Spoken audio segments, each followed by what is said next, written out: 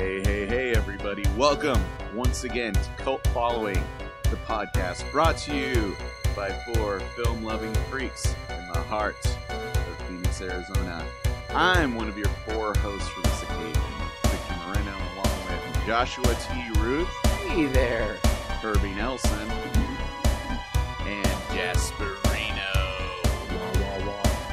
We're explorers in the deepest, darkest regions of film, and we're going to tell you just what we think are some of the most underseen, kind of hard to find, under-the-radar movies that you should be checking out if you are into the category of genre film at all.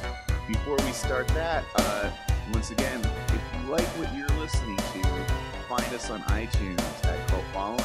And if you like it, give us a 5-star review, subscribe, tell your friend. We appreciate it. I know I would. Begging for change. So let's catch up a little bit with what we've been watching since our last episode. Talking to Joshua. Whoa, me. Okay, hey, how's it going? I watched a few things, but I think I'll just focus on one. This is probably the best of the things that I watched, which was The Girl with All the Gifts. Oh, that's a really good movie. We have a review of it up on Cult Following. Yeah, that's awesome. Yeah, I remember hearing about it from you guys and said I had to check it out. And what I loved about this, and if you have the rare opportunity to ever do this with any movie, it's great, is I went completely clean. Yes. Like, I didn't have any idea what this movie was about other than the fact that it was called The Girl with All the Gifts. And I'd gotten this confused. The reason I didn't see it earlier is because there's so many movies that start with the girl something. Yeah, you know? I think I recommended this to you before. You thought it was The Girl on a Train. Yeah, Girl on the Train, or Girl Kicked a Hornet's Nest, Yeah. or I mean, there's just so many movies that are like that. And so I had no idea. But yeah, I mean, watching this movie, I had no idea what it was about. To talk about, I'll talk about just, general premise. It was definitely really awesome. I was completely surprised by it. I felt that the performance was really great, kind of unexpected, like Glenn Close, in a kind of an unexpected role as well. But yeah, I mean, I really dug it. It was, it's certainly, to check the movie out. I mean, it's a post-apocalyptic zombie movie, essentially, right? Essentially, yeah. But it had a lot of cool ideas. It almost seemed thematically to pick up a lot of the ideas from Land of the Dead. About the whole idea of zombie being the next evolutionary step, or maybe just the next thing that's going to take over the planet, right? Not necessarily in terms of, yes, a disease, but also this idea that maybe we're becoming extinct and that's kind of what's next. And I really like what they did with that idea. I felt that, look, I mean, there's 1,000,001 zombie movies, but every time you see one that manages to do something kind of interesting and different, that's always really, really cool. So yeah, I really, really dug the movie for sure. Cool. What'd you watch it on? I rented it from Superstar Video. Ah. Yeah, 99 cents. Is it on VOD? It's on VOD, and it just came out on Blu-ray on Tuesday. Yeah, I saw my wife just finished the book like 3 days ago. Oh, see, I didn't even know it was based on a book. Yeah, she said it was amazing, so she's dying to see it. Wow. Mm-hmm. Wow, Yeah, I could see that being a great book. Yeah, I like what you said. I mean, I try to go in films without knowing anything about it. The only thing is I had read a little bit on this. Right. And the very first thing for me was that I'm a huge fan of the game The Last of Us. Oh, yeah. And I mean, it basically sounds like the exact same It premise. is very similar in terms of kind of the methodology of, Yeah. of the zombies and everything. Absolutely. Yeah, it just seemed very, very similar. But that actually, not in a way I was like, it actually made me more excited to see it. It's just every time I go try to rent it, it's out, and I still have not converted to the VOD cult that Victor leads. So I'm getting there. I'm still so physical media based, but I really hope to check that one out. It's worth a trip, I'm telling you. If you just get out to Superstar Video one time. I mean, honestly, you live close to me. It's probably about a 15-minute drive for you. And if you go on Mondays, it's 99 cents. I'm just telling you, and it's 2-day rental. You can stack up and then return them 2 days later. Boom. Drop the mic. Video stores, old school. If mine hadn't burned down, I would go. Mine burned down too. That was mine too. We go to the one that's not burned. That's what I do. I've seen the. I think Victor and Kirby probably have too. I've seen the preview for that movie like 15 or 20 times because it was showing at Beyond Fest in LA when we were there. Oh, And we yeah. showed that's up. true. I just know we showed up early for the Fabio Frizzi thing, and they had the stuff they were showing kind of on a loop, and I think I've seen the preview for that probably 15 or 16 times now. I know. I feel like I've seen every movie that was playing at last year's Exactly. Beyond Fest now, except for like Dog Eat Dog and The Bad Batch, which I guess comes out next month. And that film from that, like, Ghana film or whatever. Oh. The fucking, like, Mortal Kombat shot on, like... Yes. Oh my god! If you guys, it was like a TV. weird like pre-show thing, and it was like this like homemade like Mortal Kombat ripoff from Ghana. Wow. Kind of Oh, yeah. blade. It was like a Turkish Star Wars kind of a Yeah, thing? like Yes. but it was Wow. totally from West Africa, and I was just like, this is amazing. It's so funny. And My it was- favorite I thing saw about- that. Yeah, online. I saw Yeah. some pictures. Yeah. Of that. Well, it's so bad it almost looks like it's not real. Like it's Right. a show, but it's not. My favorite thing they do at Beyond Fest, not to go to, is this year they were showing the theme was kind of like Exorcist, so they had clips of the movie, but it was dubbed in like Italian or Yes. something, so they had fake subtitles underneath. That was all saying, "You need to go to Beyond Fest, you guys." Oh, nice. They also showed that, kind of like the transvestite bass player singing, like, J-pop. Oh, my And- God, and- yes. But with all the fake subtitles and Yes. stuff. That was rad. I really the enjoyed that Kingdom one. of Beyond Fest. Yeah, I Yeah. remember that. It's always fun. Kirby. I'm going with an old school one that amazingly, we've talked about this on the show a couple times about movies we haven't seen, and if I saw this, I honestly don't remember as a kid, but I finally saw Dracula Dead and Loving It. Oh my god! What? Wow. That, a Yeah. funny story. That is literally the only film I've ever walked out of in the theater. Ever. What? Yeah. I have that on VHS. Oh. Mine was I Now Pronounce You Chuck and Larry. Dude, and- I walked out at Inland Empire. Oh, And I can David understand Lynch that. was actually at the screening, and I had to walk by him. Oh my god! And it was just one of those things where it's like, oh my god, you're such a douche. Like, dude, I hate that movie so much. I don't think I've ever walked out of a movie in my life, like ever. I went to see Orgasmo in the theater, and I was literally the only person left in the theater at the end of the movie. Like everyone else. Wow. Yeah. Dude, that's such a good movie. Too. It is Yeah, a great it is. movie. I can say that I did see both Jason X and Bride of Chucky on opening day, and I was the only person in the theater.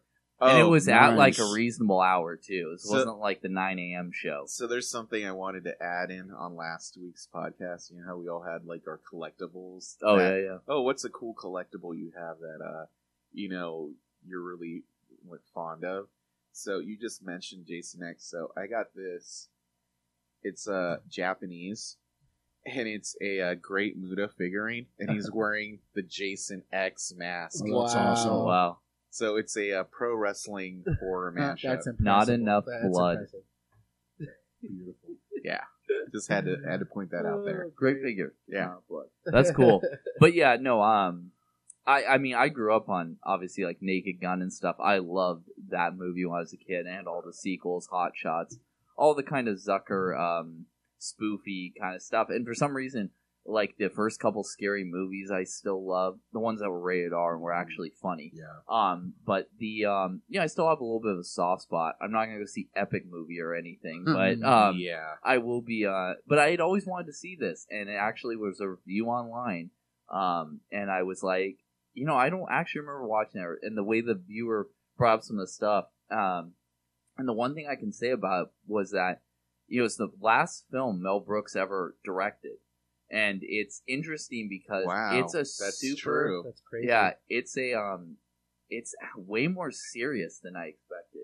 It's basically like, it's funny that it came out a few years after Coppola's Dracula. Yeah, so it obviously came it out was- like in 97? 95. Oh, 95. yeah. So it was like they basically, but it's like he's harping on that a few years later and stuff. And but what really it is that it sticks to some of the Coppola, the Stoker material and stuff. But what it really is it's a tribute to Hammer horror. Oh yeah. I mean, Yeah, the set totally. pieces and everything, even just everything is completely Hammer related. So I actually ended up enjoying it way more than I expected from that perspective. Like, it's not that funny, but the one or two or three good parts in it, I fucking died. The best part of the whole movie is Peter McNichol.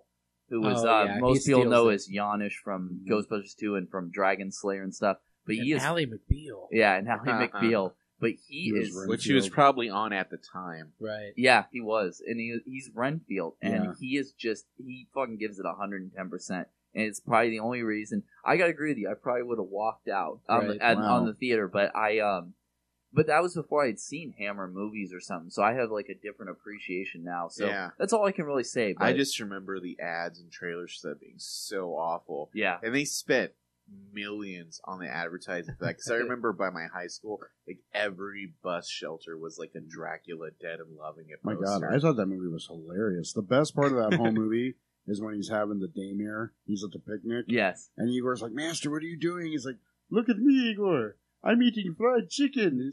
But it's sunny outside and he just catches on fire. No, I'm having a Well, that's daymare. it's funny It's that hilarious. the review, of course, I've mentioned on the podcast several times that I love James Rolfe, the Angry Video Game Nerd. He's actually he did a series up until last year called Monster Madness every Halloween, where you Yeah. cover different films. And this is one of the ones I missed the review. And everything that he hit on is exactly the way I feel. It has a great opening title sequence. The Renfield is great. The staking scene is so fucking gory. Yeah. Like it's blew me awesome. away. The hammer set piece and stuff. And there's just a couple little great bits, but I mean, the number one thing I can think of, and that's the last thing I'll say on this one, is that it's kind of in a way the spiritual successor to Young Frankenstein, but it's not even close. Like No. Right, in terms of, exactly. but it's still, like I said, I didn't love it, but the things I liked about it, I bought the DVD for $4. I got my Nice. $4, I guess. Oh, yeah. I didn't There have to you get, go. which is about the price of a ticket in 1995. Right, so exactly. I didn't have to go ask for my money. You got a back. better value than I did. Yeah. You've seen Repossessed, right? Oh yeah. Oh, God. What are your thoughts on it as compared to Repossessed? Well, being that The Exorcist is my favorite film of all time, it's kind of like, I remember that was probably my first exposure to The Exorcist, and I saw it a couple Wow. years before I read the book because my folks wouldn't let me see the movie. It's hard to watch. It really is, but at the same time, it's just you have to go in. You know what you're gonna get. I mean, it's just weird. I think the most amazing thing was catching up later in life with all the early '80s slashers and stuff. Right. That Leslie Nielsen plays the straight man, like Prom Night and Creep Show. And it's like, damn, dude, you're Yeah, he's scary scary as in fuck, Creep man. Show, yeah, He's that's like right. terrifying, but it's just so weird to think of him that. Well, that's and he was a dramatic actor for like 30 years Yeah. before that's that. why Airplane was so effective, because he was parodying that. Yeah. yeah, But it's bizarre. Like, this is one of those things where, in hindsight, even living through it at the time, it's so very strange. Was the whole, people just kind of became obsessed with certain characters for certain points in time. It's like, how they have memes now? It's like pop culture as a bigger zeitgeist just took a hold of things and ran with them in the mainstream, like Alf, or I have to say, in the early 90s, Leslie Nielsen. Yeah. Uh-huh. Because it was just like, I still remember when I was a kid watching, like, this was right around the time that Naked Gun came out and was like this huge surprise hit. Like, the World Wrestling Federation had The Undertaker disappear for like a year Oh, or yeah. whatever. And they had this thing where they hired Leslie Leslie Nielsen Nielsen to find the Yeah. Undertaker. And he did this like year of like commercials. And he was Were- pretty much playing the character Yeah, from it's Naked Gun. yeah, exactly.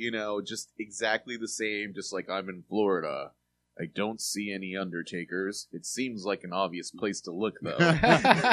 Well, it was so bad. At one point, he was in a cemetery, and the Undertaker walked by in the background. Yeah. I remember. It was like very Scooby-Doo-ish. Yeah, very. Yeah. But yeah, it's just Frank like that. Drebin was but it's kind of like that thing too. The one thing when you talk about that, like the 80s and 90s, was definitely the era too of like breakout characters. Yeah. Like one thing I've realized online recently is how much you think all the class stuff, Alf, Mr. T, but man, I've learned there's like a huge like cult of Urkel.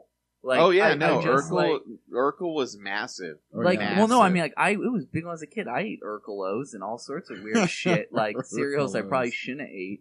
Yeah, But, made by Ralston Purina, Yeah. which now makes cat I'm food. telling you, Kirby, it's because those people are coming of age now. There's always no, like I this, know that. right? There's that wave of nostalgia. Yeah. That's like once you get people that get to the point where they have a lot of disposable income, it's like that's the new hot thing. Like, I mean, Yeah. it's been like N64 for a while. Oh yeah, As a- no, yeah, in totally. the age 16 generation, I mean, we were obsessive like the 80s Yeah. kids and stuff. But man, millennials, it's like absolutely Miracle. next level. Yeah. But Dracula Dead and Loving It, I don't see having the same nostalgic No. effect. Jasper? We started watching, what is it, The 13 Reasons Why? Oh, all right. Not loving it. I gotta tell you, I don't see. Maybe I'm not far enough in yet to get to the tear jerking stuff, but I'm like, it's really reminiscent to me of like mid '90s My teenager, So-Called Life. exactly Yeah. type of. And I'm like, there's points where I'm watching and going, I really feel like I'm too old to be watching this, you know. Yeah. And I'm like, I'm not seeing any tear jerking coming at all. In fact, I'm like, I almost want to, I'm not making light of suicide or anything, but I almost want to tell the girl, big fucking deal. This shit happens to everybody. If any of this shit that I'm watching is what made you kill yourself, you suck. Yeah. You know? Jesus Christ. Teenage suicide. Don't do do it. Yeah. But that's it. That's my, that's about it, because we've had a busy week, but we started kind of watching it. I think mostly because Kirby watched it. We just watch everything Kirby watches. I Right. understand. Well, I'm trying to catch up with everything you guys are watching, so I guess we're all just following each other. I do want to quickly mention, because you brought up like seeing movies that you'd never seen before, Mhm. and we all have these movies that are on our pile of shame. One movie that I've never seen up until this week was Dead Alive. Okay, now I picked this up at VHS. I know. Obviously, it's like it's a You movie got I it need on to see. VHS. How much was it? Like $1. What? You got a steal, dude. Yeah. What? That movie's not on DVD or Blu-ray, and the VHS of it goes for a decent Well, amount here's of the money. thing, though. Okay, so I'm watching it with my buddy, and I've got an old CRT TV that I Yeah. watch my VHSs on, and it's Nice. awesome and everything. But everything I hear about this movie is that this is like the goriest movie ever made, okay? Well, I watched this movie, and then my buddy's like, "Are you sure we're not watching like a cut version of this movie?" You might be. Well, turns out I was. Yeah. So we That watched the explains the entire dollar. exactly. So we watched the entire movie, and then I was like, "Well, it was kind of gross, but it's like, I mean, the Reanimator is more gross than this Yeah. movie." And then it was funny because I'm watching. There was like on YouTube, I was watching this thing that was like this. It's pretty awesome, actually. It's like 4 hours long, and it's like Bravo's 100 scariest moments of horror movies, and it's like on YouTube. The whole thing. It's like 4 hours long. And they were showing Dead Alive in this thing, and I was like, wait a minute, that scene wasn't in the movie. Like, there's a scene where it's like the mom's ear falls off into her food, and then Yeah. she eats Yeah. it. And I was like, wait a minute, I didn't see that. And it totally turns out that I was watching an edited version You of were it. watching the 45-minute version of the movie. Well, yeah, it was All the like an glitches. hour and 10 minutes or something, yeah. Well, the cool thing about Dead Alive is we rented that movie like when it came out. My wife and I did. We were dating at the time.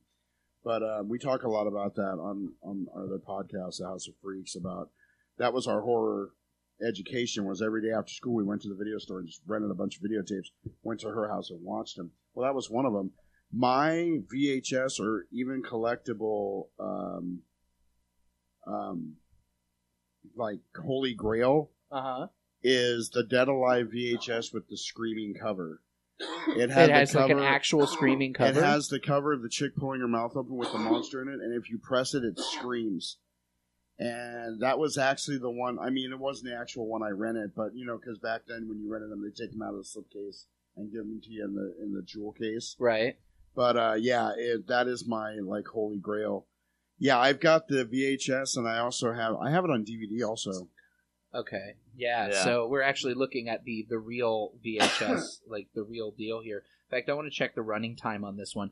Because the other one, so this one is 97 minutes. The other one was like 85 minutes. Yeah. Yeah, exactly. So You 12 wanna- minutes of gore that I missed out on, dang You it. want to borrow that one to watch it. Oh, I would love to. I will totally watch this. You're gonna have a new appreciation for it. Yeah, dude. Like, seriously. And it was funny because me and my buddy were talking. We're like, well, it's actually kind of cool because, like, now we get to watch it and it'll be, like, even more gross, Right. Yeah. But yeah, for sure. So yeah, I thought that was kind of funny. So I tried to scratch that off of my pile of shame and then apparently failed at that. But no, I'm going to totally watch this, the gory. And it's not gory like version. the difference between like Return of the Living Dead 3, where there's an unrated version, but it's only got literally like 45 seconds of extra shit in it. Right.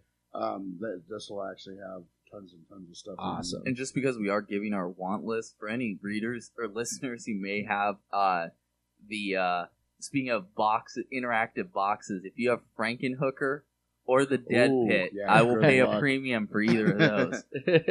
I swear. There's probably a couple more, but those are my two big ones. I found the Dead Pit recently, and somebody ripped the whole fucking thing off.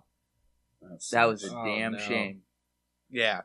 For those of you who may have missed it, you probably have not seen the studio because we haven't taken a lot of pictures of it, but it does have a section that's essentially a video store. Yeah. So I happen to have Dead Alive on the shelf in VHS. So Awesome. Joshua will now review the unrated version for us next time. I'm staring at Con Air and Judge Dredd on VHS as we speak. Exactly. We're all about ambiance here, folks. Ambiance. Yeah. Let me see.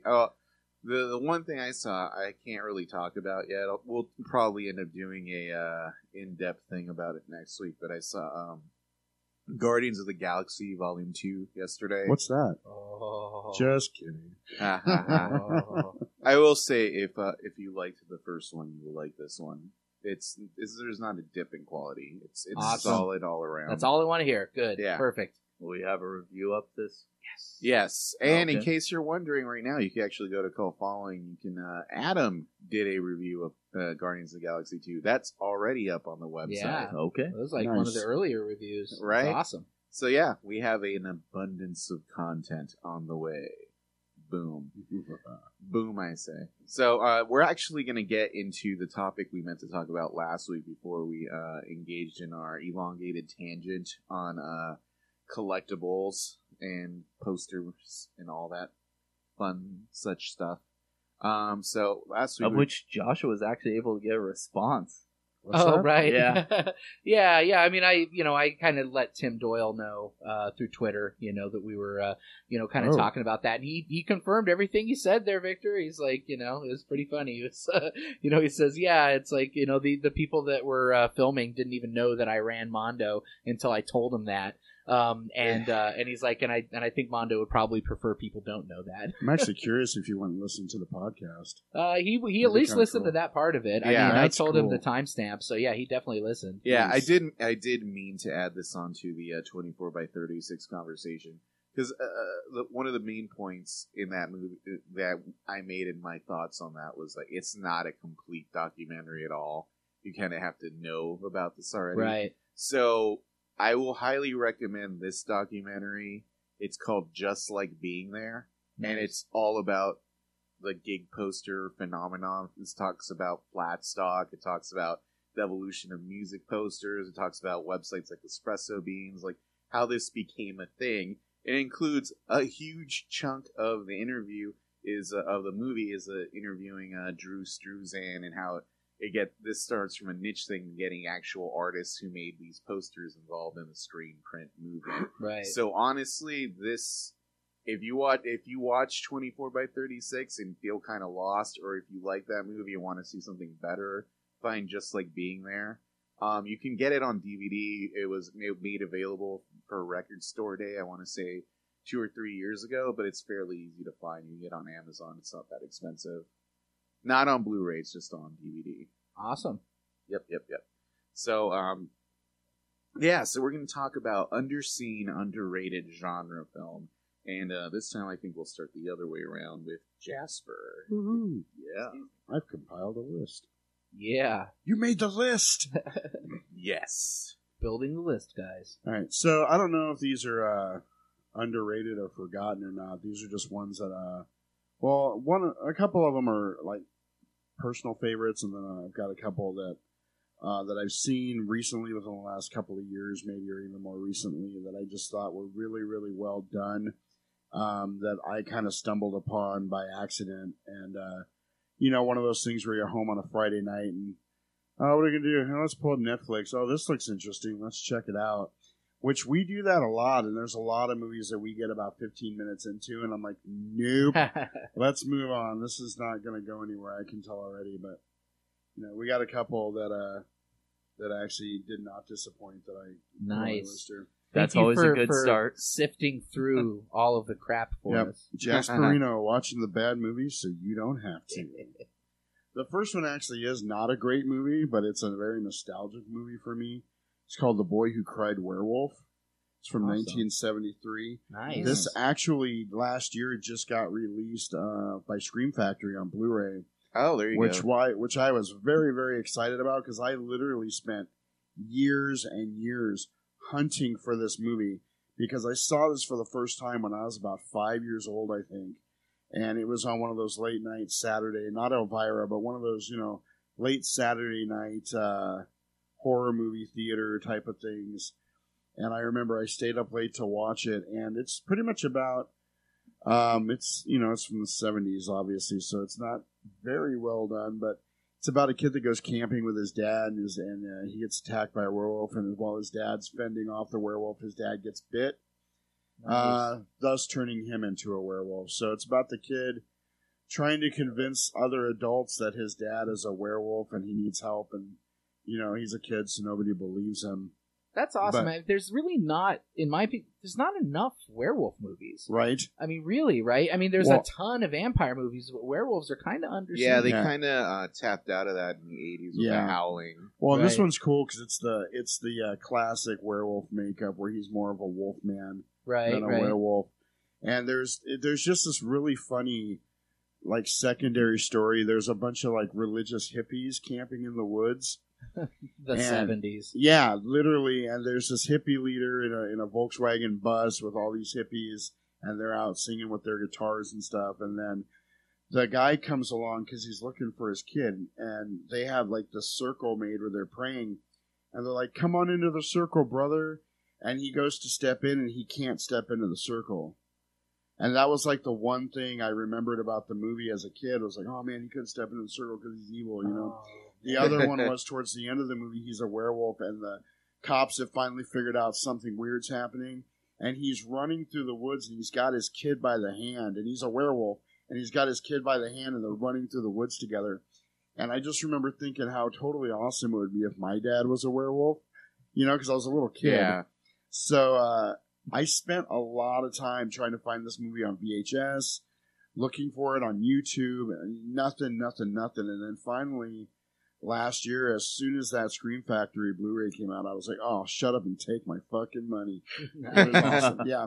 And then I'm rewatching it going, it's as horrible as I remember it being. Exactly. But Which is always nostalgic. cool. Yeah, it almost would have been disappointing if it hadn't been. But Yeah. what I'm taking away from this entire thing here is that if I'm ever chased by a werewolf, I just have to find a bunch of, like, religious hippies. Oh, right? yeah, it's funny because then the cops are trying to evacuate, and the religious hippie dude, he's got like 3 different girlfriends, and the one's like, "You need to help these people," blah blah. And he goes, "Me? What can I do?" And it was just, the line was just so horribly delivered Oh, that man. it made it memorable. My second movie is She Creature Oh, that's a really good movie. from 2001. I saw this when it first came out. I think I saw it on IFC. Yeah, it was. Yep. I think for those who don't know, around the early 2000s, Stan Winston Studios and I think Showtime Yeah. paid to have these 4 remakes made of Roger Corman films. Yeah. And one of them was She Creature. The other one was Earth versus the Spider, and Teenage Teenage Caveman, Caveman. and How to Make a Monster. Yeah, Nice. and all of them are good, and all of them are very, very different. Teenage Caveman is directed by Larry Clark. It's like, if you want to see a weird vampire, post-apocalyptic vampire movie made by the guy who made Kids with that same exact Wow. mentality, Wow. you need to see this movie. I will That sounds say cool.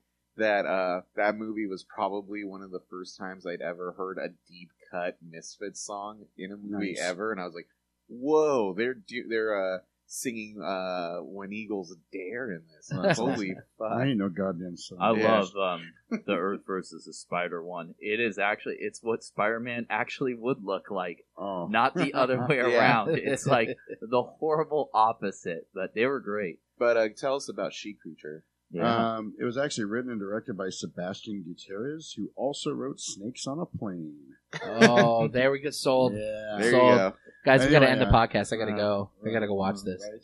No, She But Creature it's actually, it a really, gothic horror movie. yeah, it's very dark. Awesome. The way it was filmed and everything, it's really, really well done. Pretty much these sailors capture a mermaid, and they decide they're going to make it part of the circus sideshow. They don't realize that her human form is not her actual form, and she's pretty much this giant fucking sea monster. Wow, that sounds And awesome. I actually have, I think it was McFarlane Toys did this. No, Stan Winston Winston Studios Oh, actually made his own made these toy. toys. I have the toy of it, Yeah. and it's amazing. It's like 9 or 10 inches tall, you know, and it comes with like a dock with a crate and like netting and shit. It's really, Yeah, they really made well done. toys of every monster they designed because this was kind of their way of trying to get into the McFarlane mold. Yeah, He also made his own werewolf line. Actually, Really? Stan Winston was trying to Yeah. start his own property with werewolves. It was that's awesome cool. too. That's Yeah. But it's a really good movie because the whole time, you know, the guys on the ship are just like, we got this, you know, hot Oh, young yeah. thing, and they have a Carla Gugino is in the movie, who's in Watchmen. And Does all. she play the she? No. creature? Okay. She's a I forget who she is. She's the wife of one of the yeah, like the shipmates or something. yeah, and she's, you know, being treated like a woman would be treated in this movie, and in this time period, and she spends a lot of time with the she creature, and there's this like subtextual like relationship this two start to develop. It's really interesting, and this movie is actually shot really cool with It really is. neat The- lighting. The lighting and the cinematography is really, really good. It looks really expensive. it's very moody. Yeah, Very, very moody. But yeah, that's a good pick. yeah, That's I a great love, pick. I love that movie. And the rewatchability on it is very, very Yeah. high. Like you can watch it over and over again. My next one is called The Damned from 2013. This is, I think it was somewhere in South America. I don't remember where it was filmed, but it's a foreign film. It's all subtitled, but it's pretty much this family's out on vacation and their car breaks down, and they come upon this big estate where there's just, it used to be a hotel actually, and there's just one old man there, and they're like, "Can we use your phone?" Blah blah. And he's like, "No, you need to go away. It's all in Spanish." But then they find out he's got a little girl locked downstairs in the basement. Oh, Wow. And, then, of course, the way movies go, we've got to let her out. And then it's like, oh, fuck, you let her out, because she was possessed by an evil spirit. But the cool thing about this movie is the evil spirit can actually move from person to person. So it that's spends cool. half the movie hopping from person to person and just pretty much fucking everybody up. Because, oh, you're my friend. Oh, you just stabbed me. Great. It's got that, what's her name? Sophia Myles is in it. She is, if you don't know who that is, she is the bitchy blonde from Underworld, the first Underworld movie. Oh, That jumps on the kinda. ceiling and makes like the cat sound. Yeah. She's in it. And it's really, I thought it was well done as far as the kind of dark turn of events, because they go from, we have to save this little girl, to holy crap, we got to get this thing back to this little girl and kill her, type of thing. Yeah. And I also like, and I'm not going to give too much away, but I kind of dig movies where the bad guy wins. Right. And this is that kind of movie. I'm not Yeah. giving away the ending. It's still worth watching, but Killing kids, I'm already sold. right. Right. But yeah, I like it. I like it when the bad guy gets away with something and kind of gets away at the end. So, all right. Next, I have John Carpenter's Vampires. Yeah, I Oh love God, that I movie. love this movie. I Seriously. fucking love this movie. I think it's a very underrated John Carpenter movie. It's one that very rarely ever gets talked about when John, Mhm. because you go John Carpenter, you're going to talk about The Thing or Halloween or any of the other multiple huge movies that he did. This one doesn't get talked about a lot, and it's very campy. But I think James Woods was absolutely at his best in this movie as far as the campiness He's goes. so James Woodsy in the Yeah. film, you know? Oh know. yeah. He's got great lines in the movie, like the premise is that they're vampire hunters that were hired. They were The hired by Vatican has the Catholic vampire Church. hunters. Yeah. and they send them out to kill vampires, and they pretty much can do whatever they want on their off time. So it's all hookers and blow Mhm. after they kill the vampires. So pretty Praise much Jesus. the head vampire, finds out where they're at and he kills the whole crew Valak. except James Woods and Daniel Baldwin, who's also in the movie and is Right. amazing. He's so good in it, too. But they get away and he grabs one of the hookers that got bit, Played by And- Twin Peaks Cheryl Lee, Yes. played Laura Palmer. and she looks really, really good in this movie. She's Yeah. naked for like half the Yeah. movie. She It's always awesome. looks good. Yeah. But, It's so nice to see her in a role where she's, like, alive. I mean, other Right? than, Yeah. Fire Walk With Me, So I mean, yeah, all the it's undead. yeah, exactly. Although it's really just as an aside, you know, Funko's making Twin Peaks figures. All of the Laura Palmer figures are figures of her corpse. That's awesome. So anyway, there's lots of good one-liners in the movie. That's one of the best things about it. James Woods. Daniel Baldwin spends a lot of time using his one-liners to explain plot holes. Oh my God! For Yes, The it's best amazing. one ever. Do it. The best one ever is they're taking the hooker with them, and Daniel Baldwin goes, "What are we taking her for? She's been bit. She's going to turn to a vampire pretty soon. She's going to be connected to the master vampire. She's going to see what he sees, knows what he knows." And James Wood goes, "Yeah, and we're going to use that to track him down and shove a stake right up his ass." It's amazing. I've heard Jasper explain this line before. I That's love why it. I was like, It is the best. You know, and Dan- it's just like the movies, you know, where they have to explain the science behind being able to smoke on a spaceship. yeah. You know, they're like, "Well, it's a good thing we came up with this, This blah blah blah, blah 30 whatever years ago. device." We'd never be able to smoke in space." Hat tip to thank you for not smoking. Exactly. So, all around a great movie. Lots of great one-liners. Lots of action. My favorite thing about this movie is just like Daniel Baldwin's performance in this. Yes. Because I'm not going to jump on what you said, but just the fact that he clearly showed up to this movie like way overweight. Yeah.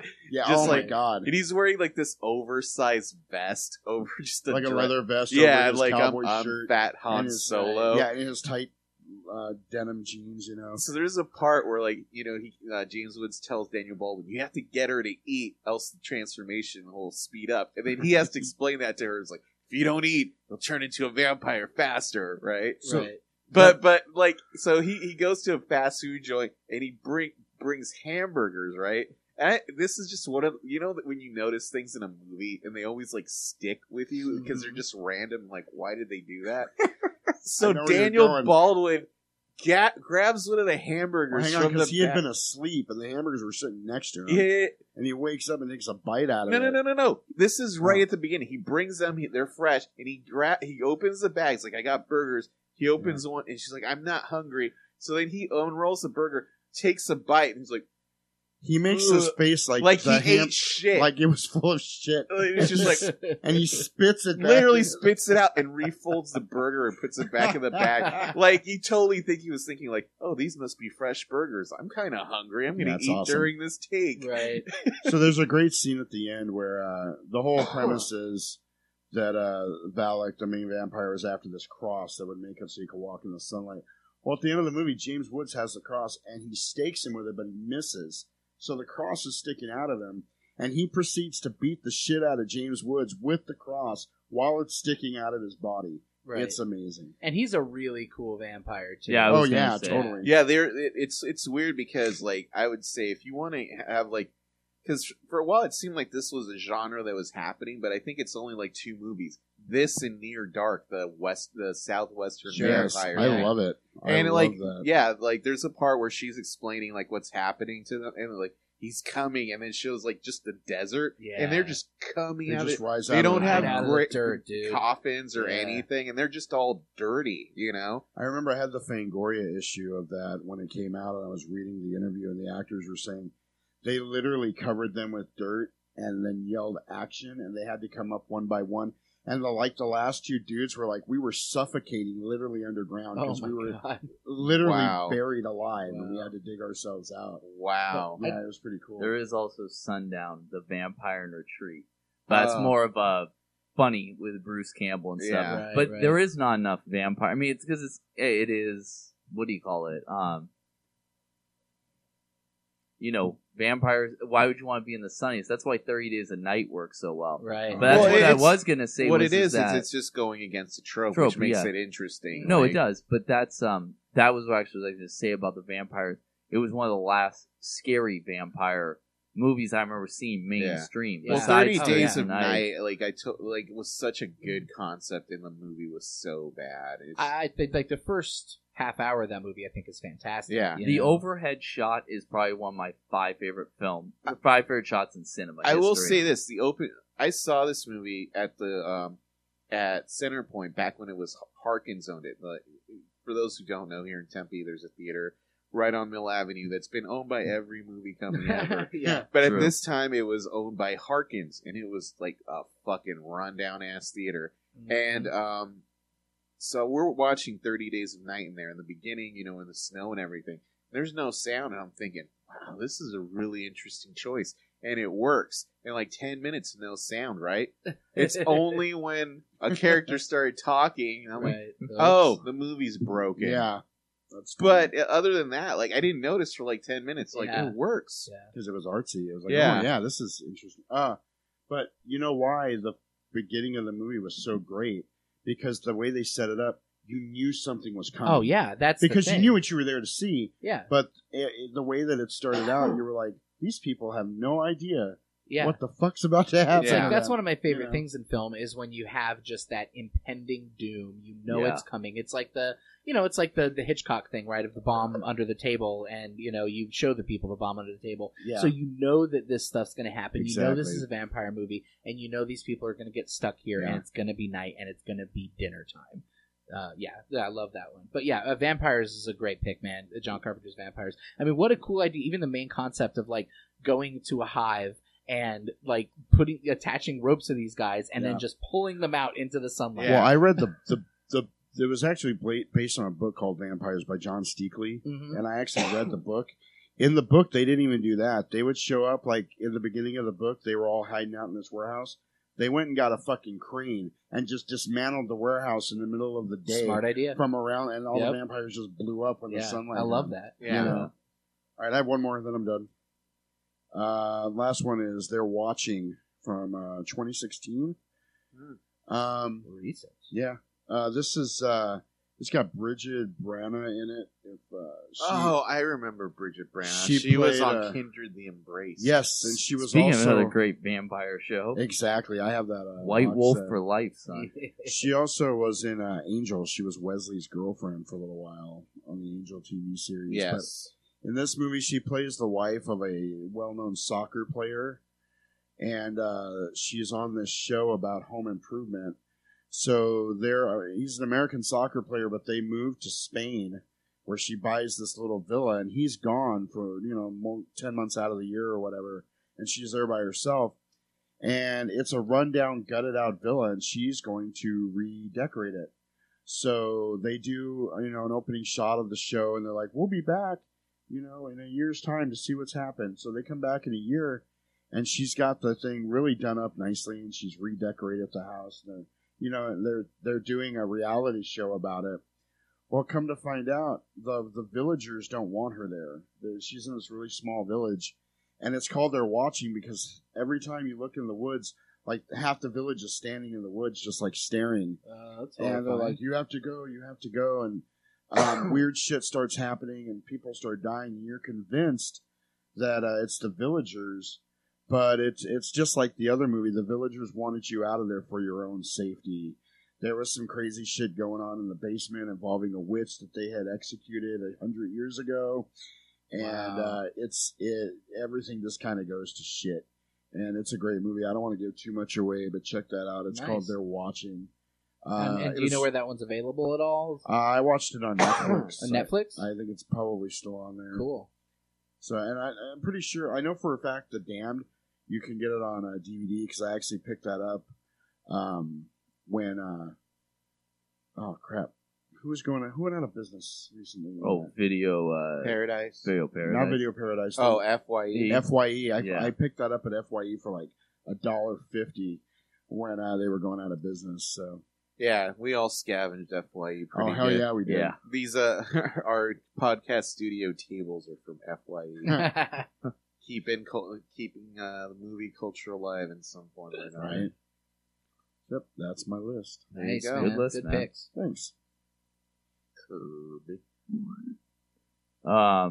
Yeah, so this is like, okay, let me try to pare this down as much as humanly possible. Right. It's pretty much, it is so difficult. The one thing I will say first is that I'm going to skip over a lot because I feel like with newer labels and releases like Arrow and Vestron Collection, like some of my favorite movies I used to say like Waxwork and House, and I had a bunch of other ones. Of course, they're my favorite. Night of the Creeps and stuff.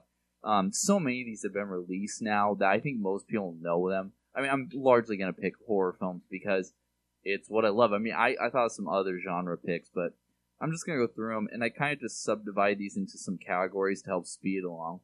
I'm going to say first is that I really enjoyed, Victor and I actually both have talked about our first time coming here, so we went to a lot of the International Horror and Sci-Fi Fest, especially the earlier ones. And so I saw a lot of like independent short films, and 3 that I really enjoyed that I just want to bring up that are some of my favorites that I feel like some people talk about, but I don't see enough love for is the first one is Found, which is one of my favorite movies I've seen in like the last 5 to 10 years. I feel like it got a lot of coverage on the internet. We've talked about the studio that helped make it, Bandit Pictures. They also did Harvest Lake, Headless, which is actually the film within the film in Found, and they just recently did a new one called Plank Face. And I think Found is just unbelievably good for an independent picture, and I just love it. Again, just for the sake of time, I'm going to go through some of these pretty fast. Another one that I think, because it got a wide release, as did Found, is Absentia, which is more of like a dramatic horror film, is the best way I could describe it. It's very old school. It's very heavy on atmosphere, very slow, not a lot of action until the very end, and even then it's not. But is that pretty recent? Like, it was probably like 2010 or 2011, I think, when I saw it. But you can get it. What Doug Jones makes a very small appearance in it, but just a great independent feature. And then one I never hear anyone talk about is a film called Shelter. It's Shellter. Okay. Which is like the idea of a post-apocalyptic film, but it's basically a film without any real budget. It's shot within like 3 or 4 rooms. Like that's the entire movie. Wow. So that's pretty hard to keep even like an 85-minute running time in that amount.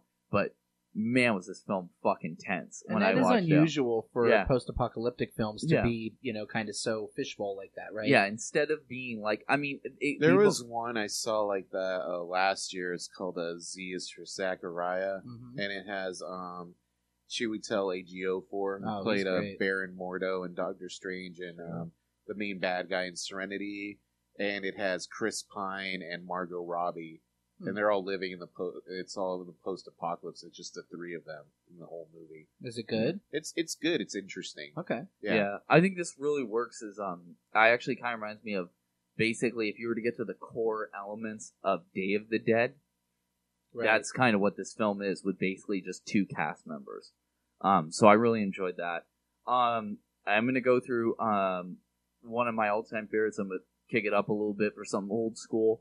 My favorite, especially like of the supernatural slasher kind of genre that I literally no one ever talks about this movie, and it's one of my all-time favorite child films, and I still love it just as much today, is Neon Maniacs. It was released by Anchor Bay. It was an old Lightning video. I actually, one of the reasons I went to Beyond Fest this year was because they were showing it in 35 millimeter, and one of the producer's sons came out with the creature's weapons and costumes. And it was just amazing. It's basically, an old 80s film where these creatures come out at night in the San Francisco Bay Area, and they hunt. This girl lives through an attack, and they basically just hunt her through the rest of the film. But it's just fun. It's hilarious. It's very dated in a lot of respects, but it's just timeless. Didn't Arrow or Scream Factory just re-release that? I don't think either of them have yet, to my knowledge. But there was an Anchor Bay release years ago. It's also one of the very first appearances of Andrew Divoff, who played the Djinn in Wishmaster. Nice. He plays one of the creatures in this. Just fun. We kind of, I think we touched on a little bit, it's funny, you just had a lot of conversations just because of new and upcoming projects inspired by this writer is, I find the most underrated film that, it was because we talked about Nightmares and Dreamscapes. Right. I find the most underrated Stephen King adaptation that no one talks about is The Night Flyer, with the recently departed Miguel Ferrer. Mm-hmm. And it's because it's owned by the same company, I think, that owns Dawn of the Dead. So the 78 version, so it's very expensive to license, so no one ever screens Yeah, it. it's it is, and that available means on it's DVD. also not available. Available on yeah, it's gone out of print for years. Yeah. I actually have 3 copies of it just because I love it that much. So if anybody really wants one, man, I'd be happy to share the love. But I just wanted it to be a great also for my pick of a vampire Right. film. Unusual Amazing. vampire movie. The only problem with this film is, you talked about in the beginning, like not knowing anything about it. They really fucked up with this movie because they put the creature, who is Renfield from the Dracula mythos, and they put him on the cover in his full prosthetics. And I'm telling you, in the film, you don't see him till the very end, and the reveal in it is so fucking out of control. Like, it's shocking, but it has one of the best things. Also, Jasper's comment where it's not everything works out perfectly in the end. Well, I think they did that on the video cover, thinking that it would sell more copies. Oh no, without a that's doubt, always- it was always video. what it is. But I remember this when that they were showing that on HBO when I was working a graveyard shift somewhere, and I would come home like at 12:30, 1 o'clock in the morning and just watch TV for a few hours before I went to sleep. And I probably watched that movie 3 nights in a row. Like, I watched it the first night and it was so good. I went to work the next day and I was talking to one of the guys I worked with. I'm like, dude, have you watched Night Flyer? He's like, oh my God. And we talked about it. Then I watched it again that night, and then I watched like 3 nights in a row. It was that rewatchable to me. Yeah. I thought it was It's just- excellent movie. It's incredible. I get a lot of questions sometimes, people, because of all the movies I've seen, obviously, especially horror and a lot of the confines, and people always want to talk about, one of the big questions, what's the scariest movie you're seeing, or what's the most like disturbing movie you've seen. And a lot of people want to bring up these like kind of IFC midnight movies and stuff like the Serbian film and things like that. It's like 2 films have actually completely unsold me, and they're both rather new. And I just want to point them out real quick, and I'll leave it. That's the sell line, is those 2 movies. There was a movie released on the Dimension Extreme line called Eden Lake. It's a British or an Irish movie. I think it's Irish, but Jesus, I mean, like fucking nerve-wracking It's like a hopeless film. Yeah, an Yeah. absolutely desolate movie. I mean, it's so real is what it really got to me about it. And then actually based on a true story, for anyone who's seen Lucky McKee stuff, is The Girl Next Door. Not the Oh, one yeah. with what's her name? Alicia Cuthbert. Yeah, Alicia Cuthbert. No. But, yeah, 24 dude, is Alicia Cuthbert. but yeah, this is I fucking want to take a shower after watching it. Well, believe and then it or not, the book, my yeah. wife read the book. The book yeah, is even the book worse. is even worse. Yeah. I can say that too. And if you read the case study about it, the case that inspired it, and I love true crime, and I rarely ever turn away from any story, but it's even more unsettling. I like dramatic horror or films that have dramatic elements, because I think good horror is drama and good drama is horror. 2 films I also don't see a lot of talk about from the 70s are the movie Rituals with Hal Holbrook. He's great. Yeah, it was released by Code Red a while ago. I think Arrow has a copy of it too, but just such a harrowing movie. Especially for the backwoods. I like a lot of the woods movies, the Deliverance, Just Before Dawn, etc. I really enjoy those. And the other one is a Vietnam vet story. One of the first ones when the war was still going on is the movie Death Dream, which was directed by Bob Clark, who did Black Christmas and Porky's and Christmas Story and stuff. And it actually has early effects. It's one of Tom Savini's first films. And also just an incredible movie. I'm just going to keep, like I said, going along. I've only got a couple quick ones here. Just because we talked about Lovecraft films. One of the ones that it misses the mark and stuff in some respects, and obviously rewrites things, and would have been, I would have preferred it if it had been in the Yuzna Gordon family, if they had made in the 80s with Jeffrey Combs. But I love Dagon, which is based on my favorite. Oh yeah, I have that. Such a good movie. Based on my favorite Lovecraft story, which is The Shadow over Innsmouth. So definitely check that one out. That was one I actually just came across in a Hollywood video like 17 years ago, and fell in love with. You just got that, didn't you, Victor? Didn't you just pick that up on VHS? What? Dagon. Yeah. Yeah, like not too long ago. and one I know that Victor is a huge fan of, and I love too. Probably one of the most bizarre movies, but I feel is not intentionally bizarre. It just, the story is so fucking strange, is De La Morte de l'Amor. Oh yeah, that one was which on my list. is just so I'll let Victor talk about that one. No, you can go no, ahead. no, no, I it's have fine. other stuff. Yeah, it's just Rupert Everett is just an absolutely one of the most bizarre movies I've ever seen, but it's so endearing and it's so funny and interesting and weird and just I don't know. I feel like I don't know. It's hard to explain. Quick shout because I love horror anthologies and I'm dead serious. I feel like this one, like when it was released, was played as a joke and was kind of I mean I feel it was truly like targeted racially insensitive was is Tales from the Hood is one of the best horror anthologies ever made. Scream Factory showing it Yeah, some love, just though. showed it just some re- love. they just Yeah, released it. I mean this film is incredible, and I feel like the stories are all great, Yep. all solid. The wraparound is great. Everything is perfect about Corbin this movie. Burnson was amazing in that Yeah. movie. I love it. David Allen Greer is great playing a very dark role. Oh, yeah. I love this movie, and I'm gonna say two real quick that are non-genre, and before I pick my last genre pick, but just two comedies because they're two of my favorites to watch with my family and Christmas, and nobody talks about except Adam is one of the only ones. Is the movie Drop Dead Gorgeous with Kirsten Dunst, Denise Richards, That is Ellen a Barkin. brilliant film. Yeah, Yeah, it is absolutely, especially if my family's from the Midwest. It is so spot on. Yeah, It's- Kirsten when it's a Dunst satire, it's recycles that accent in season 2 of Fargo. Yeah, she Yeah. does. But I love that one. And then our favorite Christmas film of all time is The Ref with Dennis Leary. Yeah. And I feel watch like it every Christmas, yeah, man. nobody talks about this like as a Christmas movie, and it is absolutely perfect. I love it. Kevin Kevin Spacey. Spacey's yeah, very it's good so in it. good. Yeah, it's great. A great Annette Bening, or not Annette Bening. Yeah, I No, can't it- remember her name. And she has very odd hair. I know Yeah. what you're Yeah, talking it's about. it is, but she's great.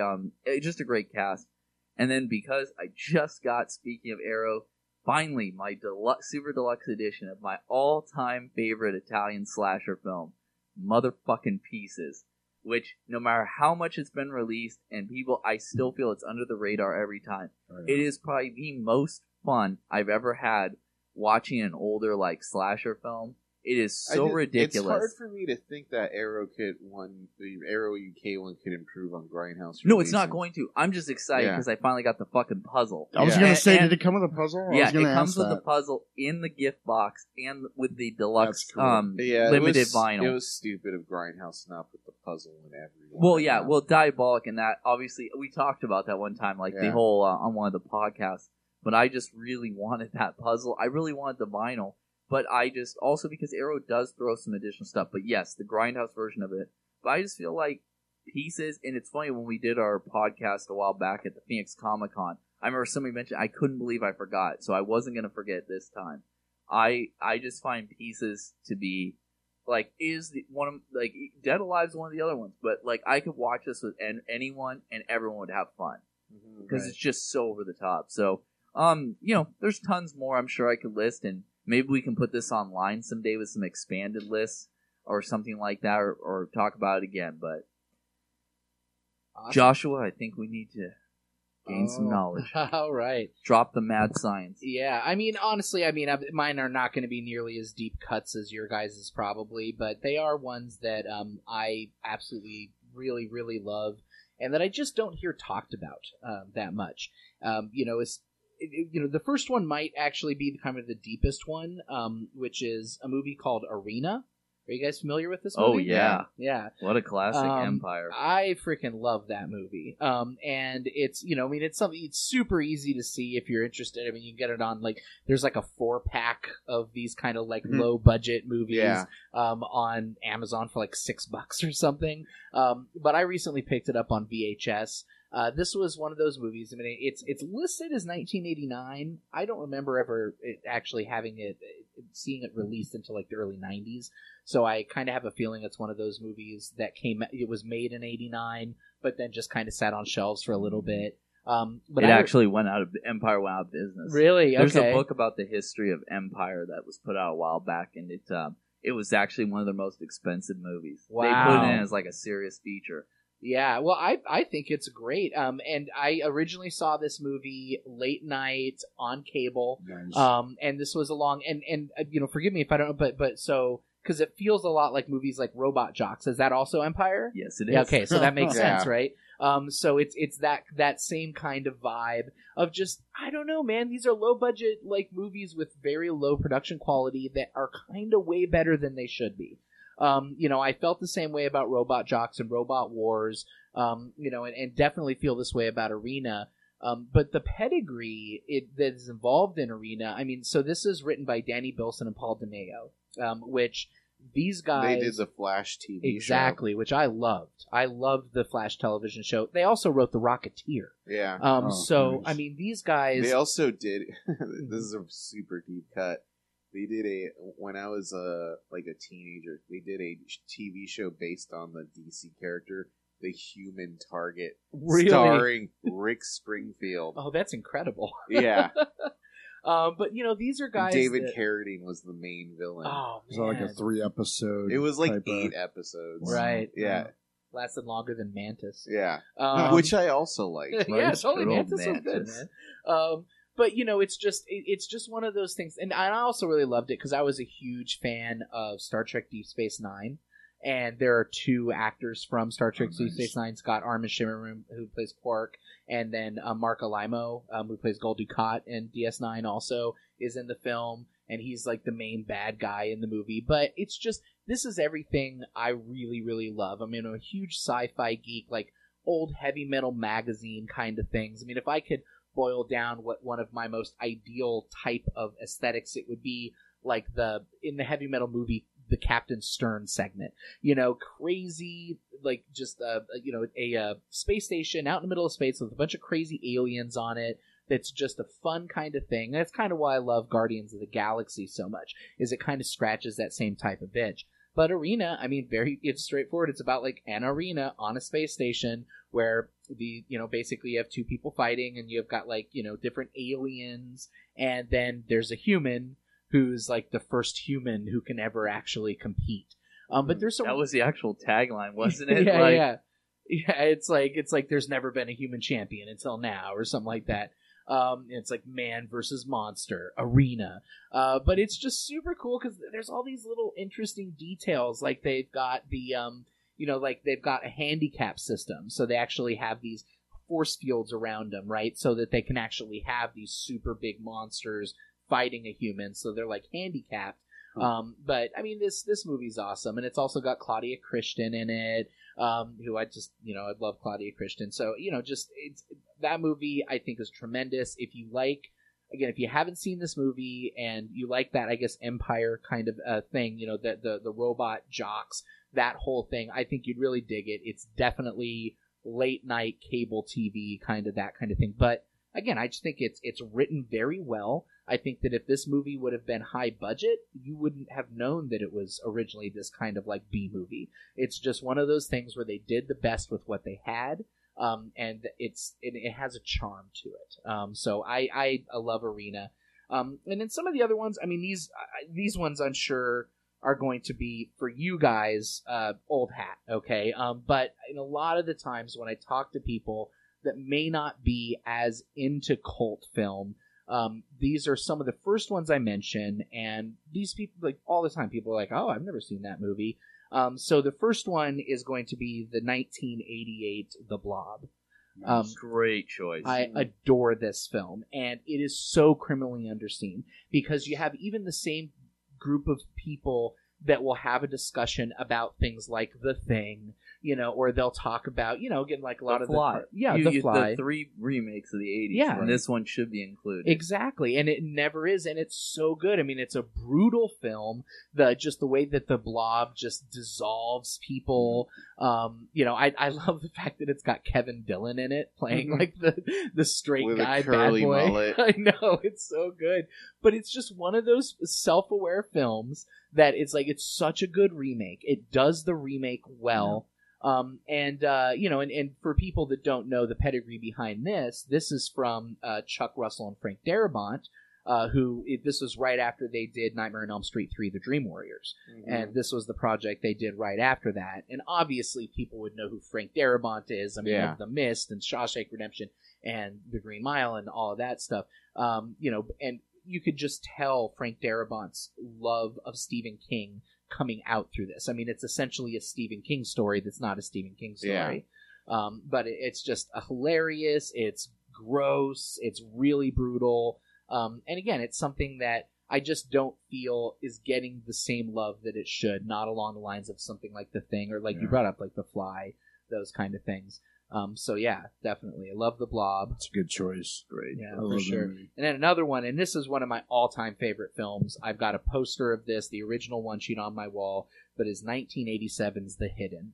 Oh, it's so nice. good. Like, Great one, too. this film, in my opinion, should be in the Pantheon. Like, I don't understand how this It's film... because, again, it's the people who own it. Really? Don't really. It's not out on Blu-ray or anything. Yeah. It was just a DVD. I had the Yeah. 2 movie DVD, yeah. So that is interesting. I mean, actually, because that's the second time you brought that up, and I think that's an interesting thing to kind of tackle, is accessibility. Accessibility is key. Movies Right. become lost if Right. they're not available. Yeah, absolutely. So I Even mean, movies that like were considered like definitive cult films, like Mm-hmm. in the '90s, when I first started getting into it, like because at the time everything was on VHS. That was like right. and now it's like, oh, if it's not on, I mean, fine. Oh, it's only on DVD. Like there's this whole idea that if it's not on Blu-ray, then somehow the movie isn't worthy of being seen because it's not on that's that so format. That's ridiculous. Because, I mean, you can totally get The Hidden on DVD for very inexpensive. It's not a very hard film to get. Yeah. And guys, I mean, if you haven't seen The Hidden, go see The Hidden. This film, I mean, it's got Kyle MacLachlan in it. I mean, it's Michael Nori, yeah, absolutely. Claudia Christian. It's another Claudia Christian film. Claudia. Yeah, It's exactly. her first movie. Yeah, really. Yeah. That's awesome. But I mean, this is a an alien, kind of like a sci-fi crime thriller. I kind always of. feel like this should be the companion piece to Repo Man. It Yeah, should get yeah. the same respect. 'Cause Absolutely. To me, it's just the same. Yes, tremendous, incredible soundtrack. I mean, the soundtrack to this movie is so freaking legit. And you don't find that a lot in a lot of these 80 movies. They go kind of heavy on the cheese, Yeah. and this is absolutely. But what I love the most about it is, and I actually brought up this when we talked about our video game movies as a movie that's not a video game movie, but it's basically to me a video game. This Yeah. is like the best Grand Theft Auto movie that we haven't had, because what do you do when you get in Grand Theft Auto, right? You go and you cause trouble, you listen to loud music, you blow things up, and this is what happens. You have this alien that can inhabit different bodies, and what it wants to do is party hard, drive fast, listen to loud music, blow stuff up, just have an absolute blast. It's there to just cause havoc. And it wants, it wants to take over the world because it thinks it'd be fun. And so, yeah, The Hidden, absolute gem. Again, if you haven't seen The Hidden, rush out, do however you can. My favorite thing Mhm. about this movie, and it comes down to good direction, is I've seen movies that riff on this whole idea, like the body snatching kind of like, or Puppet Master type of thing. Right. It's even Robert Heinlein's Puppet Master is the movie that Donald Sutherland does. There's a specific term for them, but just like, puppet kind of aliens that. Mm-hmm. The thing that makes this movie really work is in the direction of especially Kyle MacLachlan, and later on the guy. When there's a part in this movie basically where it takes over this guy who has high blood pressure Right. and has like a heart attack. So he keeps having heart attacks in the body. And you see like Yep. his veins collapse and stuff. And then as he's trying to get around, like you can see he's having symptoms of chest pains, and the alien keeps trying to move it. Yep. Little things like that, and then it takes over Claudia Right. Christian. And what's the first thing it does? It feels its tits. Yeah. Exactly. It's just like one of those things, and she puts on, when it dresses her, 'cause she's a stripper, so she dresses her to get out. The alien stole a red Ferrari, Right. so when the alien takes over Claudia Christian's body, it dresses her in all red to Yeah. match Yes. the car, like it's an Yes. accessory. It's and it's so such a good. little thing like that. Mhm. It's like, oh yeah, well the human is clearly the Right. accessory. Let me make it match the car. Exactly. I mean, in the part where it's like in the beginning when it's like it's driving and there's this getaway happening and he totally swerves out of the way to hit somebody in a wheelchair. Yeah. It's such a fun movie. Yeah, and It is. it's absolute blast. So yeah, definitely check out The Hidden. And then my last one, it's not a genre pick, but this is absolutely one of my favorite films of all time. And I swear this one just seems lost to time. Maybe because it's not a genre film. I don't know if it's a rights thing, but it's 1996's The Trigger Effect. Which I vaguely remember. right. This one too. So yeah. The Trigger Effect also, I guess we're playing like 6 Degrees of Kevin Bacon kind of thing, but this also has Kyle MacLachlan in it. And this also got Elizabeth Shue and Dermot Mulroney, and Michael Rooker, who is tremendous in the film. But the general conceit of this film is very simple. It's that there is a power outage that happens, and the world loses power. Nobody understands why. It's never explained in the film, and it's just what happens with this family when the power goes out. What do they do? And it's a beautifully written film. This is the first film that was written and directed by David Koepp.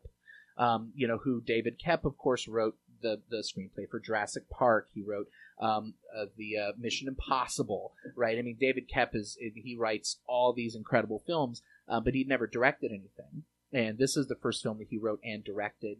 And he followed this up with Stir of Echoes, which he also wrote and directed. But I just feel this film is so tight, just scene by scene. This is somebody who you could tell that he'd had this movie in his head for a long time and wanted to make this movie happen. And all the performances are tremendous. It's not a long movie. It's about 90 minutes, and it's just so tight. Beautifully, beautifully done. What's it called? The Trigger Effect. Yeah, so that one is, again, just a great film. I'm sure it's an easy one to get your hands on to see, but I absolutely adore it. And for a long time, it was my number one movie of all time until I saw the light and realized it's clearly Blade Runner. But I mean, for probably about 3 years, from 1996 to 1999, Trigger Effect was my number one film, period. So yeah, one I thought of real quick that I just wanted to mention was that it is interesting how many remakes there were because of those directors growing up at that time. Another one is Bears from Mars. Oh, God. That touches on both the whole, pod which people bankrupted thing. canon. I love that movie. That movie gets a lot of hate, but I think... that movie's awesome. Yeah, I think it's awesome. Toby Hooper kills it. It's so good, and I mean, who's the Nurse Ratched? I can't remember her name. Louise Fletcher. Yeah, she is so scary in that movie. And I'll say for the fucking weirdest alien movie, one I did put off my list, but I recently reconnected with and love is Extro. Which is the strangest alien horror movie I think that came up when we were talking about The Void 2 weeks ago. I think we did. Yeah, we did talk about it. Yeah, no, it's really funny when you watch the Electric Boogaloo, the history of canon films. They're interviewing Toby Hooper, and he's I just think Menachem was so angry at me. That's a good Toby Hooper. Yeah. That's a great documentary. While he sips the Dr. Pepper. Yeah. So I have a few. I'll try to go through them quickly so we can, you guys can compile this list and get to shopping. So I have a few here. So one that I really enjoyed a lot that I don't know how available it is. I don't know if it's on Blu-ray, but I remember when it came out on DVD, like you could find it everywhere. Is this 1997 Jonas Ackerlund movie called Spun? That has Brittany Murphy. That movie. That's a Tweaker movie, right? Yes, yeah, it has Brittany Murphy and Jason John Schwartzman. And for those who don't know, Jonas Ackerlund was like this huge music video director in the 90s. Like every cool video you can think of, like all the cool Bjork videos, he directed all of them. And this movie is basically about Jason Schwartzman and Brittany Murphy doing heroin. But isn't it crystal meth? I think it's heroin. Is it? Okay. I don't remember, but it might. It's a tweaked out movie for heroin. I'm pretty sure it's crystal meth. Yeah. I think it's heroin because not that I know or anything. No. But it's just the lifestyle of being, on drugs, and it's weird because these kinds of movies were weirdly popular in the 90s. Just like they get into adventures and stuff, but just like the visuals of this movie are really freaky and interesting. And I think these all hit ahead when Requiem for a Dream came out, and that's this is the movie that's like the really trippy movie that's dark. Spun the ultimate anti-drug PSA. Yeah, and I think Spun is also in that, but I feel like it's a little more artsy, but a little more thoughtful. If you've never seen it, you should go check it out. It's not really a genre movie, but just like the direction, the color palette. It's a crazy movie. Yeah. Along those lines, I think this one's also from the late 90s. It might have been the early 2000s. It's Val Kilmer movie. It's called The Salton Sea. Oh, I love that movie, dude. And it's the first movie by DJ Caruso, who isn't doing like, you know, super great movies now, but for a while he was just like doing like really cool movies. Like, dude, I love Disturbia. I think Disturbia is underrated, honestly. Yeah, Disturbia, Eagle Eye, all these really Eagle cool Eye, movies back when Shia LaBeouf was like really on fire. Right. Well, he's coming back into his own now, but Salton Sea is like it's a weird southwestern noir movie with Val Kilmer, who plays a cop who falls into doing like crystal meth and all this stuff, and he's trying to take down this meth dealer named Pooh Bear, played by I think it's Vincent D'Onofrio, and the reason they call him that is because he did so much coke that his nose rotted off. Yeah, so he has it's a metal nose. Or, is it plastic? Yeah. But it's like a really cool movie. Like it's also one of those movies where every single person in this movie now is really famous, and you could never make it today. But at the time, it's just like, oh wow, and then it's just a really good movie. Val Kilmer was the big get. But he's really good in this. It's just one of those things where it's like, oh man, it's a really depressing movie too, but but it's good. You know, beautifully shot too. Yeah, I mean, it really is. It to me, it reminds me of it kind of fits in the same wheelhouse as something like SLC Punk to me. Yeah, that's what I was going to say about Spun. Yeah, there was also that. Kind of, you know, there was these kind of movies that were, I mean, they were kind of indie, right? You know, it's like, but you know, it was like even like late indie scene movies. But yeah, the great pick with the Salton Sea. I actually thought you were going to say Kiss Kiss Bang Bang. Oh, that's a great movie. It's a really good movie, but I feel like that one's been rediscovered. Right. Especially with Shane Black's career on an upswing right now. This one is from 2011. It's a movie from Spain. It's directed by this guy named Alex de la Iglesia, and it's called The Last Circus. And it's basically...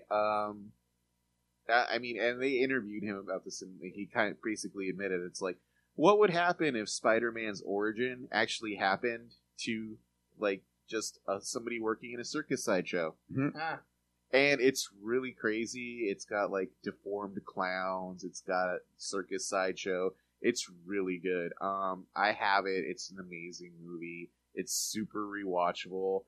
The guy, Alex Iglesia, all of his movies are just like really crazy and really fun. Cemetery Man, or Delamore. It's from 1997. It was directed by Michelle Suave, who's in the Lucio Fulci movie City of the Living Dead. His girlfriend is the one who throws up her intestines and her eyes start bleeding. He's the guy in the car with her, whose head gets crushed by the evil priest. But basically, it has Rupert Everett. Before he had all the plastic surgery, and he's playing a straight guy. He works for this small town in Italy with his assistant Nagi, and their job is basically they're the caretakers of the cemetery. It's a cemetery where everybody who gets buried there comes back from the dead. So it's like, what if Pet Cemetery was an actual cemetery and somebody's job it was to make sure everybody stayed dead? That's cool, man. Yeah, and then it's weird because it's not like a horror movie. I would say it's like a dark fantasy movie, because the whole crux of the movie is there's this old guy who gets buried there, and he has a young trophy wife, and the actress' name is Anna Fulci. I don't think there's any relation to Lucio Fulci, but he like falls in love with her, and this chick is like beautiful, like smoking hot. Like even now, I'm like, damn, that was a really hot girl. And you know, he falls in love with her, and then she ends up dying when the husband comes back and accidentally, and he's like destroyed, right? But he keeps being haunted by her as a ghost, as a vampire. He meets other girls who look exactly like her. You know, it's just crazy. And there's just like weird subplots in there. Like he meets one of the girls who looks like her, and she falls in love with him because she thinks he's impotent. Wow. And he clearly isn't. He has a giant penis, which is a point that comes up in the movie. And so he goes to the doctor to make sure to have himself chemically castrated so he can be a perfect eunuch for her. And then he goes to find her and says, it's like, I have to tell you, I was raped last night. And he's like, oh no. It's like, but I found out I really like sex. Oh, And it's just weird. It's just a weird, dark ass. That's like You even Twilight go Zone through ironic his ending. assistance and gain a little head there. Yeah. But there's oh yeah, I don't want to spoil it. yeah, but but it's great. But I mean, like, death shows up. The ending is the most over the top. The ending of this movie like literally blew my mind the first time I saw it. Like, oh my, what the fuck, dude? Yeah. It's just a fucked up ass bleak ending, but it's like, it's not. That's what I mean. It's not a horror movie. It's like just a weird fantasy movie, Right. and it's really ambitious, especially for its time, and just like I think it really holds up well. So you can find it. It's not on Blu-ray in the U.S., but if you go like on Amazon.co.uk, the German version is all region, and it's pretty cheap. Like I think it's like $20 or something, and it doesn't cost that much to get it shipped over here. That's how I got my copy. What else? Here's another one along the same lines of dark movies. This movie is called. It's by this director named Trent Hama, who hasn't really done any movies since then. It's called Dead Girl. Oh, that's a great one. Yeah, it's from 2008, and it stars. That's a fucked up movie. Oh, it's a fucked up movie, but it's very underrated. Like I said, if you're talking about, what's a really scary, unsettling movie? This one is. It stars. It has a Shiloh Fernandez who was in what's that Little Red Riding Hood movie with Amanda Seyfried. Amanda Seyfried. Yeah. And when I went to Sundance, he was in this movie called Skateland that was really good. That got a limited release. But he's in things, and it stars Noah Segan, who's in like every Rian Johnson movie. Oh, right. Okay. Yeah. So Rian Johnson plays this character named JT, and him and Shiloh's character is named Ricky. And they're exploring, and they find this girl chained to a bed, naked, who's very voluptuous and hot, you know. And then, we should let her go, and it seems like she's really feral. It turns out she's also a zombie, and there's a big part of this movie where it's like, oh, well, let's have sex with her. Right. And this is just like this weird relationship, like, oh, let's use horror as a coming of age motif thing, and it's about agency and everything. And along the line, Noah Segan's character decides, oh, if she's a zombie, we need to find a way to make a fresher one that we can fuck. And it's like I said, it's not lighthearted, but like actually examines these issues. And then the ending is really like, kind of depressing, but it's weird. It's a good movie though. Like you want to see a movie that's going to make you think and go, oh shit, I don't know, then this is a good one to check out. Right. Let me see, what else do I have here? I got 3 more. The Doom Generation. Yeah. From 1995. This is Rose McGowan's first movie. Yeah. Jonathan Shayish's first movie. It's like as if 1995 were a movie. Yeah. Right. There's also an IFC classic. Yeah, it's very hard to like describe this movie. Basically, the easiest way to describe it is it follows 3 characters as they travel around the country, and their last names. It's like Amy Blue, Xavier Red, and Jordan White. Red, white, and blue. Yeah. Mm-hmm. As they travel across the U.S. and come into adventures. The soundtrack for this movie is amazing. Like, literally half the music I like is because of this, being exposed to this movie when I was really young. And it's another one of those, every single person in this movie is famous. Yeah. Like, literally they run into like Margaret Cho, they run into Perry Farrell, Parker Posey. Yep. Like 1995. Yeah, Yep. it's crazy. But and then there's every time they go somewhere, everybody thinks that Rose McGowan's character is a girl that they used to be, like an ex of theirs that fucked them over.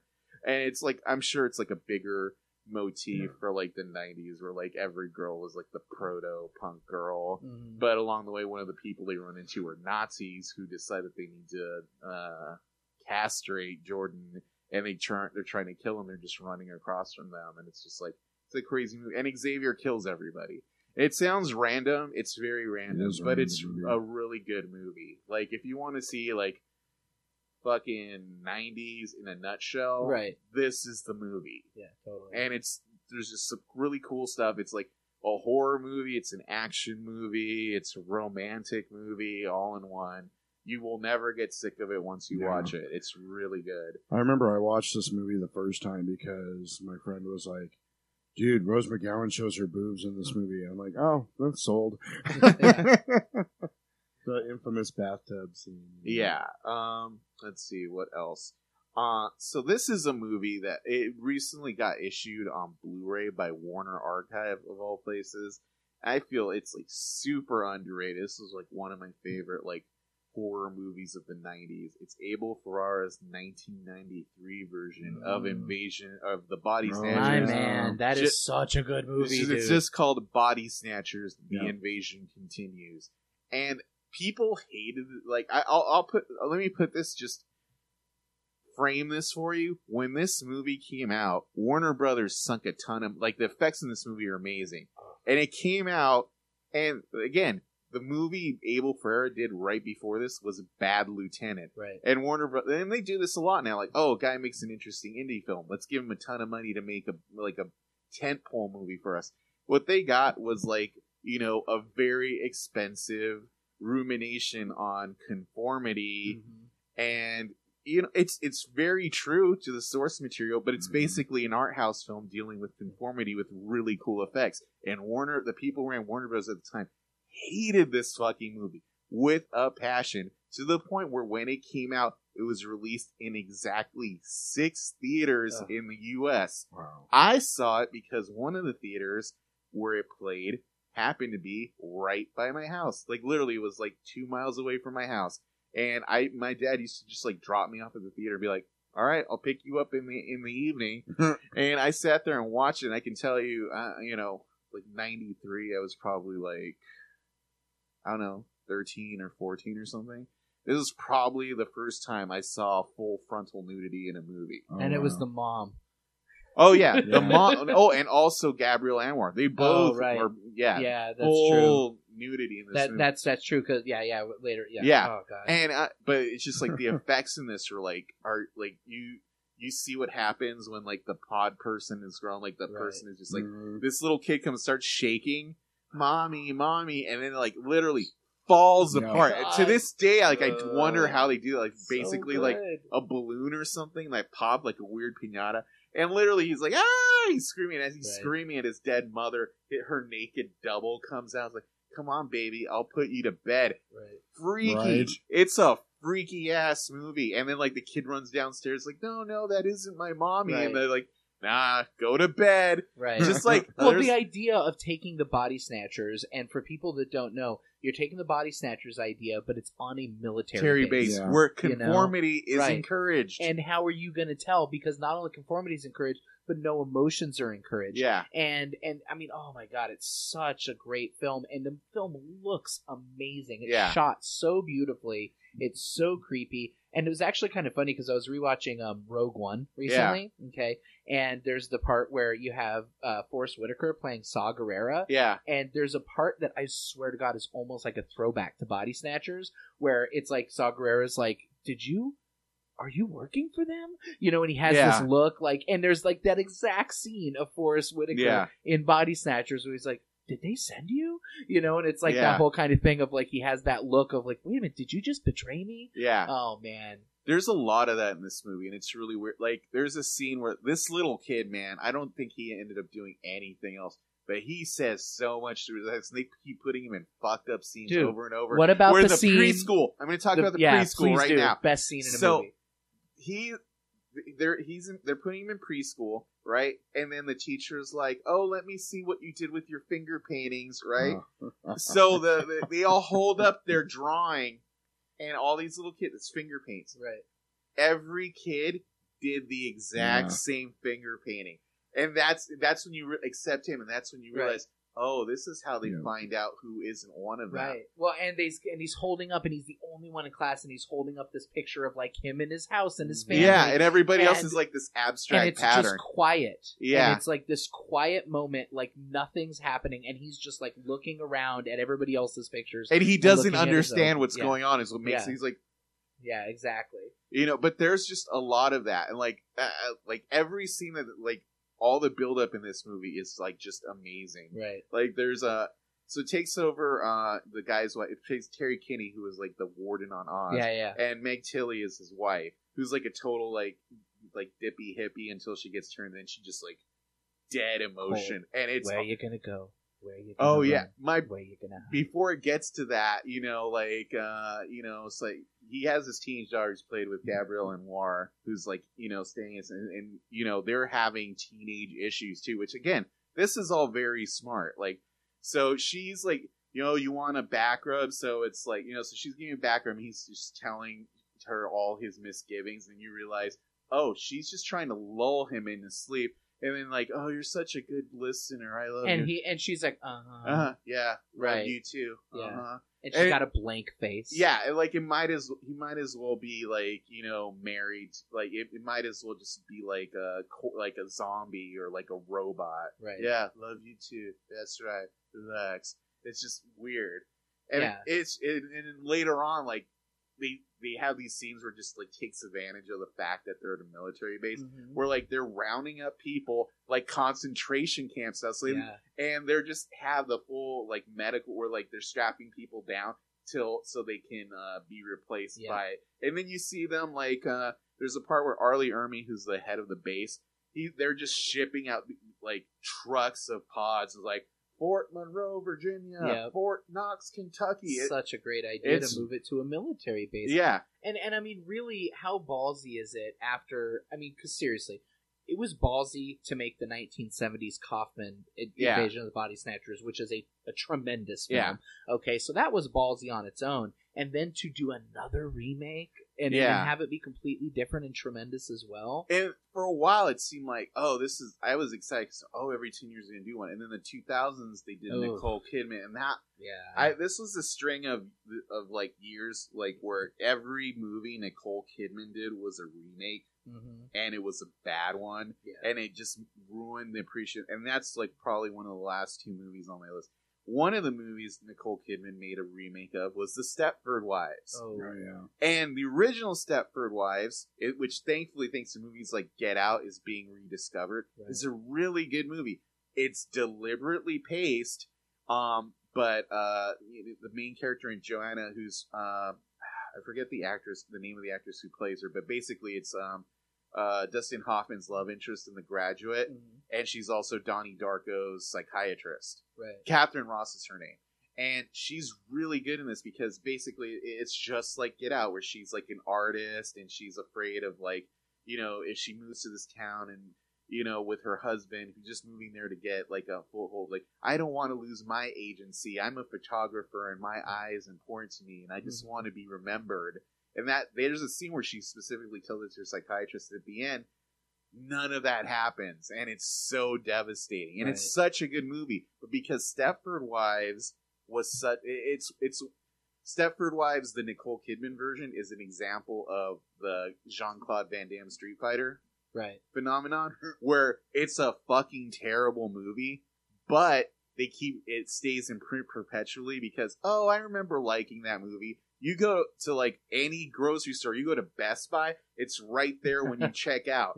And it'll always be in print. And it's one of those, because the original Stepford Wives never even made it to Blu-ray. It was one of the very first DVDs. When Video Paradise went out of business, I got one. It was the DVDs from like 1997. Wow. It's like a 20-year-old DVD. Wow. Never been on Blu-ray. It never will be, you know, because it's owned by like Procter and Gamble. Really? Do you think Procter and Gamble is in the business of like, let's reissue this movie on like DVD or Blu-ray? They're the Pepto-Bismol people, right? Yeah. Okay. You know, good. Makes sense. Yeah, it's just one of those things where I'm like, why? And like, but yeah, that's a very underrated movie. It's very hard to find. I think sometimes people upload it to like YouTube. It's not on any streaming thing. But if you come across a DVD, you should definitely get it.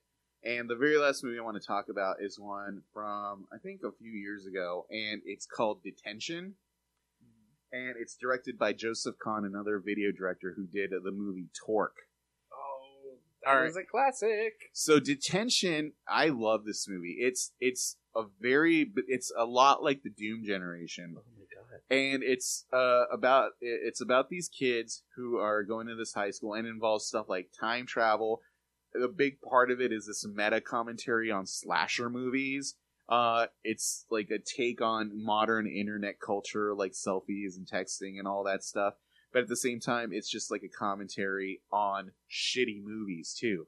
It's like, oh my god, I know which movie you're talking about. I watched this on Netflix. That is a crazy movie. yeah, I really liked it. It's really good too. Yeah. And it's just like trying to describe it to people is really hard. Mhm. It got a really shitty, like, it didn't get released in theaters. It got like maybe like when it played here, it only played at Arizona Center for like 1 week. Right. And finding the Blu-ray is kind of hard. But it's on Netflix, and it's a really good movie. It has the guy from The Hunger Games in it. And like Dane Cook plays the high school principal. It has the whole nostalgia thing going for it. There's a part where one of the characters explains the plot of The Matrix to somebody in the 80s and goes, "That's just stupid." Yeah, no, if I would have known that this was from the same director as Torque, it probably would have actually helped me understand a little bit more. Because you're right, it's got that same kind of insane kind of just mentality to it, and it pace and everything. It totally makes sense. Yeah. But yeah, I'm gonna rewatch that now, knowing that it's the same guy that did Torque, because I definitely want to rewatch that. But yeah, that's the end of my list. Nice. All right, some good. So yeah, if you guys were taking notes, like you have some I have homework a lot now, to watch. right? No, that's awesome. There's a lot that I didn't know about there, so I'm gonna definitely be checking some out. Yeah, for we'll sure. have to coming in. This might be a good go-to topic for the future, for sure. Yeah, for sure. Absolutely. We'll have to watch some of these and we'll have to say, "Oh, I saw that, and this is what I thought." you Yeah. know? But you guys have anything else you want to plug before we end this episode? No, just hey, we're watching American Gods. We'll discuss them more when we have more Yes. episodes to watch. But best opening freaking credits I've seen in a long time. Yes, that totem pole Yeah, was awesome. yeah. Kirby, anything you want to plug or promote? Good. Yeah, sir. Listen to the House of Breach podcast on SoundCloud. Boom. Boom. There you go. There's my plug. All right, so that's the end of this episode of Profiling. If there's anything you guys think we would like based on our recommendations, feel free to let us know. We're always interested. And until next time, I am Victor Marino along with Jasperino. Oh, yeah. Kirby. See you on Saturday at the thing. Boom. Next Saturday. Next Saturday. And Joshua T. Ruth. Yes, sir. And remember, folks, don't eat after midnight and stay dry.